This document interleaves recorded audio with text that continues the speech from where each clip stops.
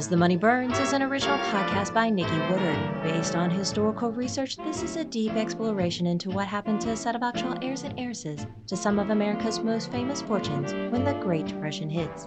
Each episode has three primary sections. Section 1 is a narrative story. Section 2 goes deeper into the historical facts. Section 3 focuses on contemporary, emotional, and personal connections. Story recap. As Barbara Hutton is seen about with Prince Alexis Divani in Paris, Doris Duke runs into Jimmy Cromwell in Cannes. Now back to As the Money Burns, a cozy little companion. An heiress is trapped and a love triangle exposed when forbidden lovers get caught beneath the sheets. For those with younger listeners, this episode includes mature situations and references.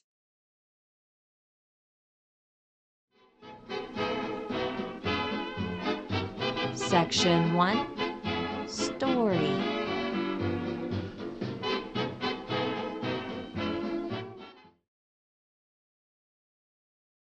Chubby budding fashionista and young heiress Barbara Hutton is finally enjoying a bit of life. She has joined the dispossessed Russian prince, Alexis Divani, and his it girl, socialite heiress wife, Princess Louise Van Allen Divani, with their lost midnight brigade. Since her marriage, Louise has begun to shy away from the constant late night partying of Alexis and his friends. In her place, Barbara seems to be getting most of the charming, rugged, and slightly roguish prince's attention. Barbara is an old schoolmate of Louise, and first became acquainted with the prince when Barbara acted as a liaison between the prince and his fiery Spanish Juliet and Barbara's closest female friend, Sylvia de Rivas, now de Castellan. Prince Alexis is an ardent letter writer to Sylvia, to Louise, and now to Barbara. The prince is also longtime close friends of Louise's brothers, James Henry Van Allen and William Sam Van Allen, as they once attended Eton together. And ever since the impoverished and dispossessed prince lived off the Van Allen dimes until marrying Louise and now has access to a sizable joint bank account, with which the prince enjoys freely and exorbitantly, spending to his wife and her family's trepidation. All of the five Divani siblings have married well, earning their nickname the Marrying Divanis. The eldest, Sister Princess Nina Divani Hubrik, is married to a rich and successful American-Dutch lawyer, while the middle brothers, Prince Sergei Divani and Prince David Divani, have married famous and wealthy actresses and singers, and eventually nearly bankrupting their first wives. It seems as though a few million doesn't last very long, even in the economically tight times of the Great Depression. Their younger sister, the enigmatic and mesmerizing Princess Rusidana Rusi Divani Serk, has also befriended both heiresses. Rusi is a sculptress married to famous Spanish muralist painter Joseph Maria Serk, who receives sizable commissions from both sides of the Atlantic. The slender blonde Rusi might be the most cunning of them all. During one late summer week, Rusi invites members of the Lost Midnight Brigade to her and Sert's countryside home, Mas Huni, in Palamos near Barcelona, Spain, Sert's city of origin. Sert bought the farmside residence as a wedding present for his much younger second wife. The estate dates back to 1482. The main house's newer parts were built in the 16th and 17th centuries. A stony structure along the coast, only 10-minute walk to Costa Brava's two best beaches. The main house has 5 bedrooms and 5 bathrooms, and the additional quarters can accommodate 12 guests. And it is the other frequent guests that add to its legendary status, including Coco Chanel, Salvador Dali, and Marlene Dietrich. Dali himself will have a little painted hut on the estate under another future owner after World War II. There are rumors bisexual Rusi herself is also a lover of Coco Chanel. The romantic, historic villa becomes known for its elaborate and decadent parties, a life of excess, orgies, and even drugs. Topless ladies walk around intoxicated with opium. For this 1932 summer party, Alexis and Louise stay in the main house, while Barbara is situated in the guest quarters with the others. Rusi ensures all her guests are comfortable and well entertained. The glamorous and seductive Rusi constantly outmaneuvers everyone around her. Her eyes transfix on Barbara, first coddling and enchanting the young heiress back in Paris. There, certain Rusi's bohemian yet lavish existence in the art district of Montmartre is a lure all on its own. Rusi herself is a sculptress whose greatest invisible work is how she manipulates people. She has plans for the plump and slightly dumpy young heiress, one who has a good taste in fashion, but not the body to wear it. Rusi could reshape Barbara in more ways than one, and Rusi's magical spell has a more than willing convert. Barbara has always struggled with her weight, her wealth, and even more, the lack of friends. She fears never being loved except for money, and the string of failed romances since her December 1930 debutante ball only further disillusioned the young heiress and stokes her fears. Thus, Barbara takes solace in writing to and receiving letters from Prince Alexis, who always listens attentively and caring like a wiser and encouraging dear friend. Barbara comes to see him as her one true friend. He never dismisses her fears. He listens to her frustrations about both friends and potential lovers, and he assures her that one day she will live a life of romance and adventure. She will find a place in a world where people won't care about her wealth, as they will already be comfortable, like her, and therefore more carefree. Oh, how Barbara so desperately wants that kind of life. From the prince's perspective, at first, Barbara is nothing more than a cozy little companion who writes him perplexed letters but provides him links to his ex lover and a lever to manipulate Louise into marriage. He unromantically dismisses the plump little girl for other, more desirable mates, but treats her like a kindly older brother. He pushes away her obvious affections by confessing his love for Sylvia, then flipping to Louise. Only his feelings and intentions towards Barbara suddenly change. Ever since that grand ball revealed her enormous fortune, now the prince begins dropping hints of his crumbling, stifling, and unhappy marriage. The wonderful and socially desirable Louise is a mismatch and crushing his spirit. Barbara is a devotee of true love and always believed ardently the prince should have married Sylvia. Alas, those young lovers lacked the substantial fortune, and thus they each chose financially beneficial mates more suitable to both their families and their desired lifestyles. Sharing these confessions build more and more sexual tension between Barbara and Alexis, though she claims only to see Alexis as her best friend. Despite all the frivolity of the Mashuni visit, it becomes increasingly noticeable to all the other guests just how much attention Alexis pays constantly to Barbara, who devours hungrily all she can get. Oh, yeah, friends. The mutual desire is palpable. She has had a long crush on him since she was a young teen. He is glamorous and sophisticated and fun. As he was once enamored with the equally seductive Sylvia, Barbara would never dare imagine to get his romantic interest for herself. Still, she regularly confides in him all her heartbreak as he listens so intensely. They huddle together deep in conversation. His knees brush against hers. He rubs her shoulders at other times.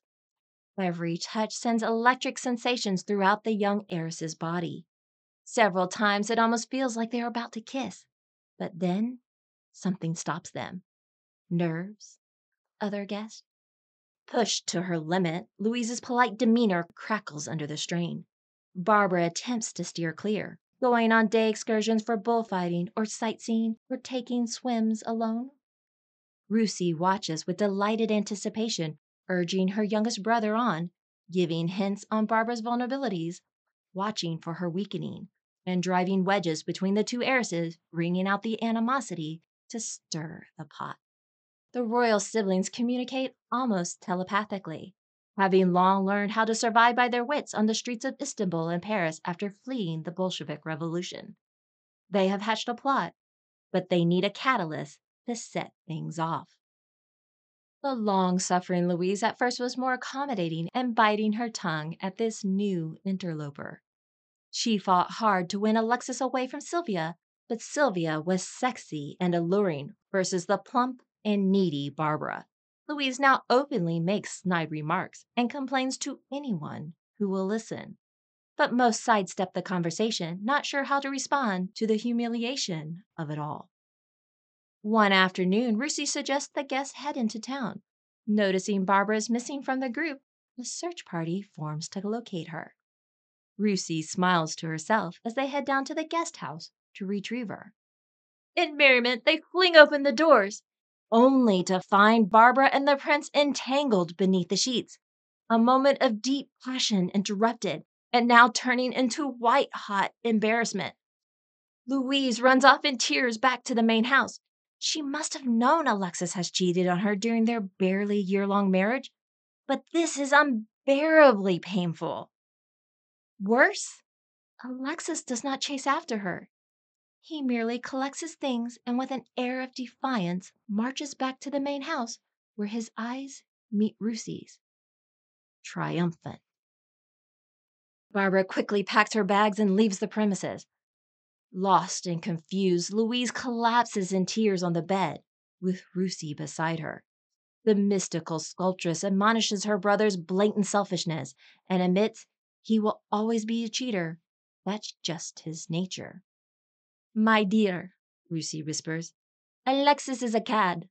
One woman will never be enough to satisfy him. You must let him go to be free and happy. Louise can hardly believe what she is hearing. She has been in love with Alexis since he first entered her life almost 10 years ago. She thought they had true love. She had willingly defied her family in allowing a romance to develop, then forcing their marriage in May 1931. And now? Could it all be over so quickly? So definitively? Russie shrugs and whispers, if you really love him, you will want him to be happy, and you will give him a divorce. Oh, how fragile love can be when a fortune is at stake.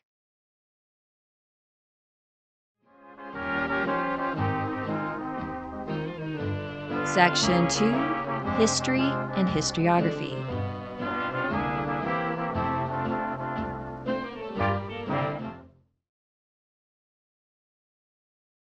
I know, I've said it before. This or that episode is one I've been looking forward to telling. But I have to say it again. This is one of the biggest episodes I've been waiting to tell, and one in which this whole series has been developing towards and afterwards. An important turning point has just taken place, and so much of the aftermath will take far more perilous turns in regards to what just happened. And that makes it, this event, also one of the biggest enigmas within this story. What really happened when? A chain of events, a sequence retold inaccurately time and time again in other accounts. A careless oversight, an unknown secret, or an intentional whitewashing. Amazingly, this particular story anecdote often gets overlooked or sped over when talking the large vastness of Barbara Hutton's life. And the story is always told primarily through her perspective, not Prince Alexis Divani's, nor Louise Van Allen's. In fact, they get minimized in the process.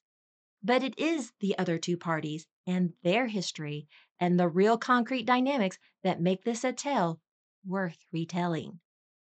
If you go to any of Barbara's 4 biographies and a few additional articles or references outside those main sources, you will get a more sanitized version of events.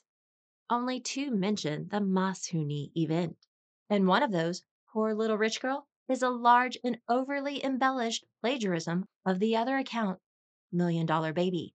Yes, they do admit to the scenario of Barbara and the prince being caught in bed together. The other accounts skirt that situation and might mention some inappropriate attention and questionable interaction by the prince, but the situation will be described in a more chaste version, coupled with the next events that follow.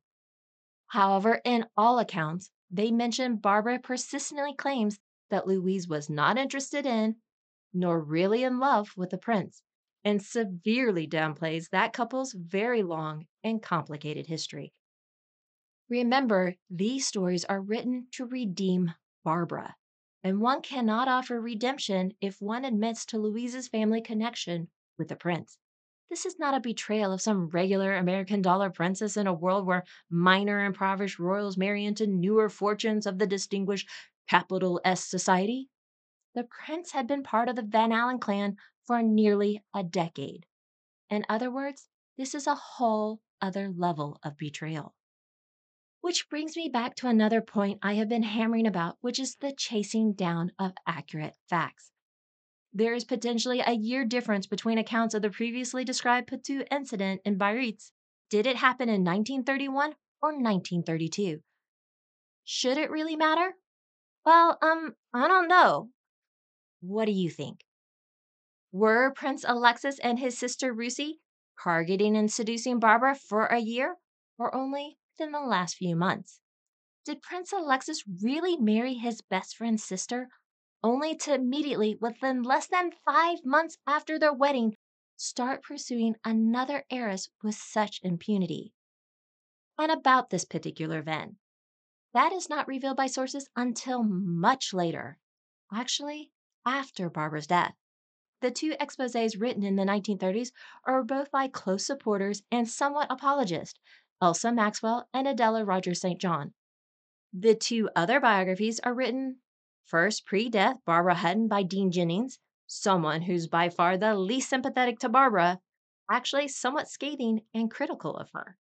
And the other after her death, In Search of a Prince, by her later social secretary, trying to redeem Barbara after the heavily scandalous plagiarized version mentioned above.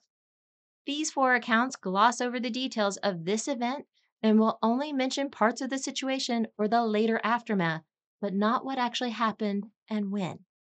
This might have been hidden and unknown knowledge either at the time written or to those interviewed later. Also, there was a strong sense of decorum and not wanting to reveal certain sexual matters too blatantly that might lead to lawsuits or censorship.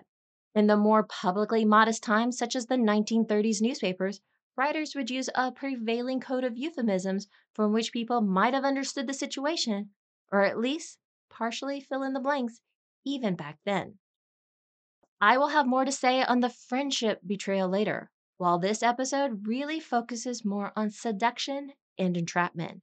But in the near future, I will open up more about the full dynamics of this situation. This tale is far from over. So, as things percolate, consider this. If we only follow Barbara's biographies and the two larger articles, we would be led to believe this was a brief and sudden pursuit. Of course, those versions focus on Barbara and what she needed, and very little is given to Louise. In actuality, two young heiresses are wronged by this situation. As for Prince Alexis, well, a Divani is a Divani. Or haven't you been paying attention? Human nature is awfully tricky and complicated, especially when pursuing a fortune.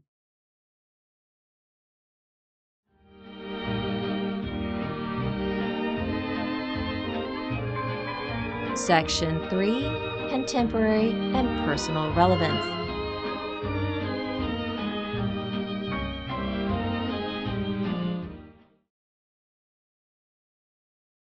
When I found this story and began digging in, I myself had just gone through a divorce and was rebuilding my life both in career and love. It's so funny how people normally consider me very studious and academic. It's definitely what comes through when you meet me in career or similar ambition related settings. What sometimes people lack in understanding is the source of my deep seated passions. I'm not only into history, but history that very much hinges on personality and people. I love studying other cultural histories because it gives me a connection to others and a way to recalculate my interpretations. The names and settings might be different, but the feelings will be the same, only bound by a different set of social customs and rules. When I began this journey of discovery into these heirs and heiresses and their past romantic lives, I was also re entering the dating world.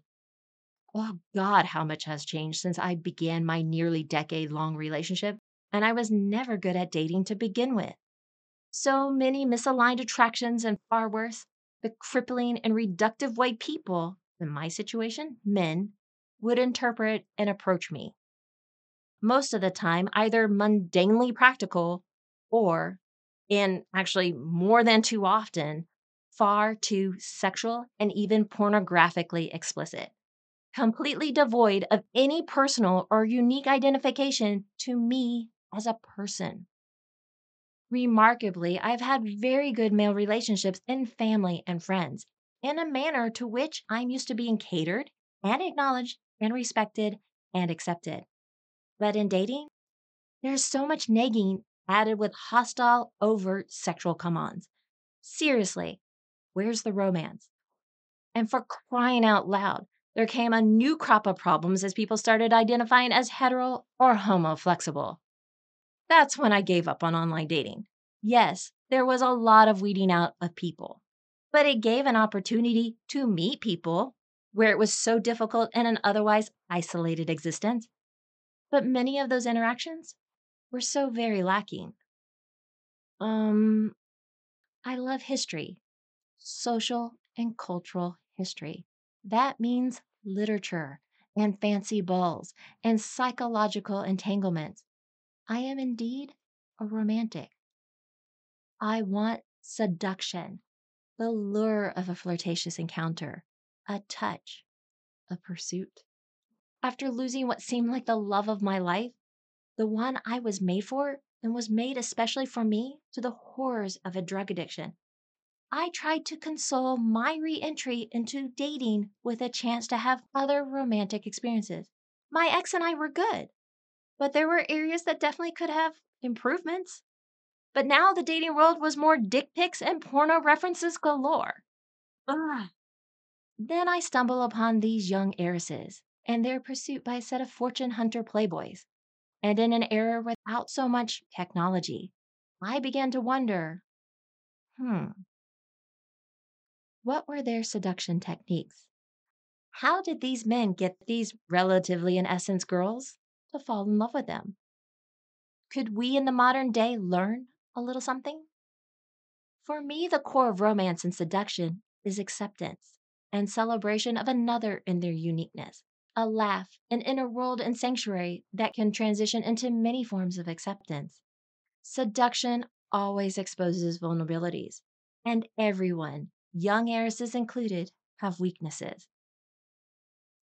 But alas, true love is far more fleeting, and the heartbreak from betrayal, especially due to fortune, will cast a long dark shadow over their lifetimes.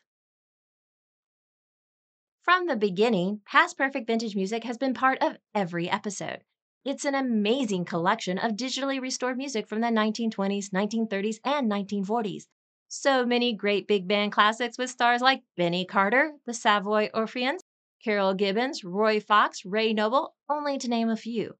Other albums in Past Perfect's collection include Duke Ellington, Noel Coward, Glenn Miller, and so much more. And now, the newly launched Past Perfect Vintage Radio channel can come directly to your home. The daily schedule, based in the UK, is Vintage Mornings. Long lunch, an hour long with World War II songs, followed by All That Jazz, a tea time show, Noel's nightly interlude with Noel Coward, then Showtime from musicals and movies with lots of Fred Astaire, lastly, love songs, then vintage music after dark. It can be as simple as asking Amazon's Alexa to turn on Past Perfect Vintage Radio, also available in TuneIn Radio and MyTuner Radio apps. For more information, check out www.pastperfect.com/radio. If you enjoy As the Money Burns, then please share, like, and subscribe.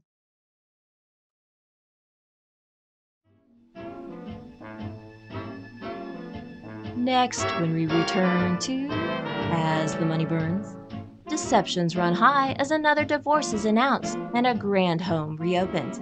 Can't these people get their story straight already? Until then. As the Money Burns is an original podcast written, produced, and voiced by Nikki Woodard based on historical research. Archival music has been provided by Past Perfect Vintage Music. Check out their website at www.pastperfect.com. Please come visit us at As the Money Burns via GoodPods Twitter, now known as X, Facebook, or Instagram. Transcripts, timeline, episode guide, and character bios are available at asthemoneyburns.com.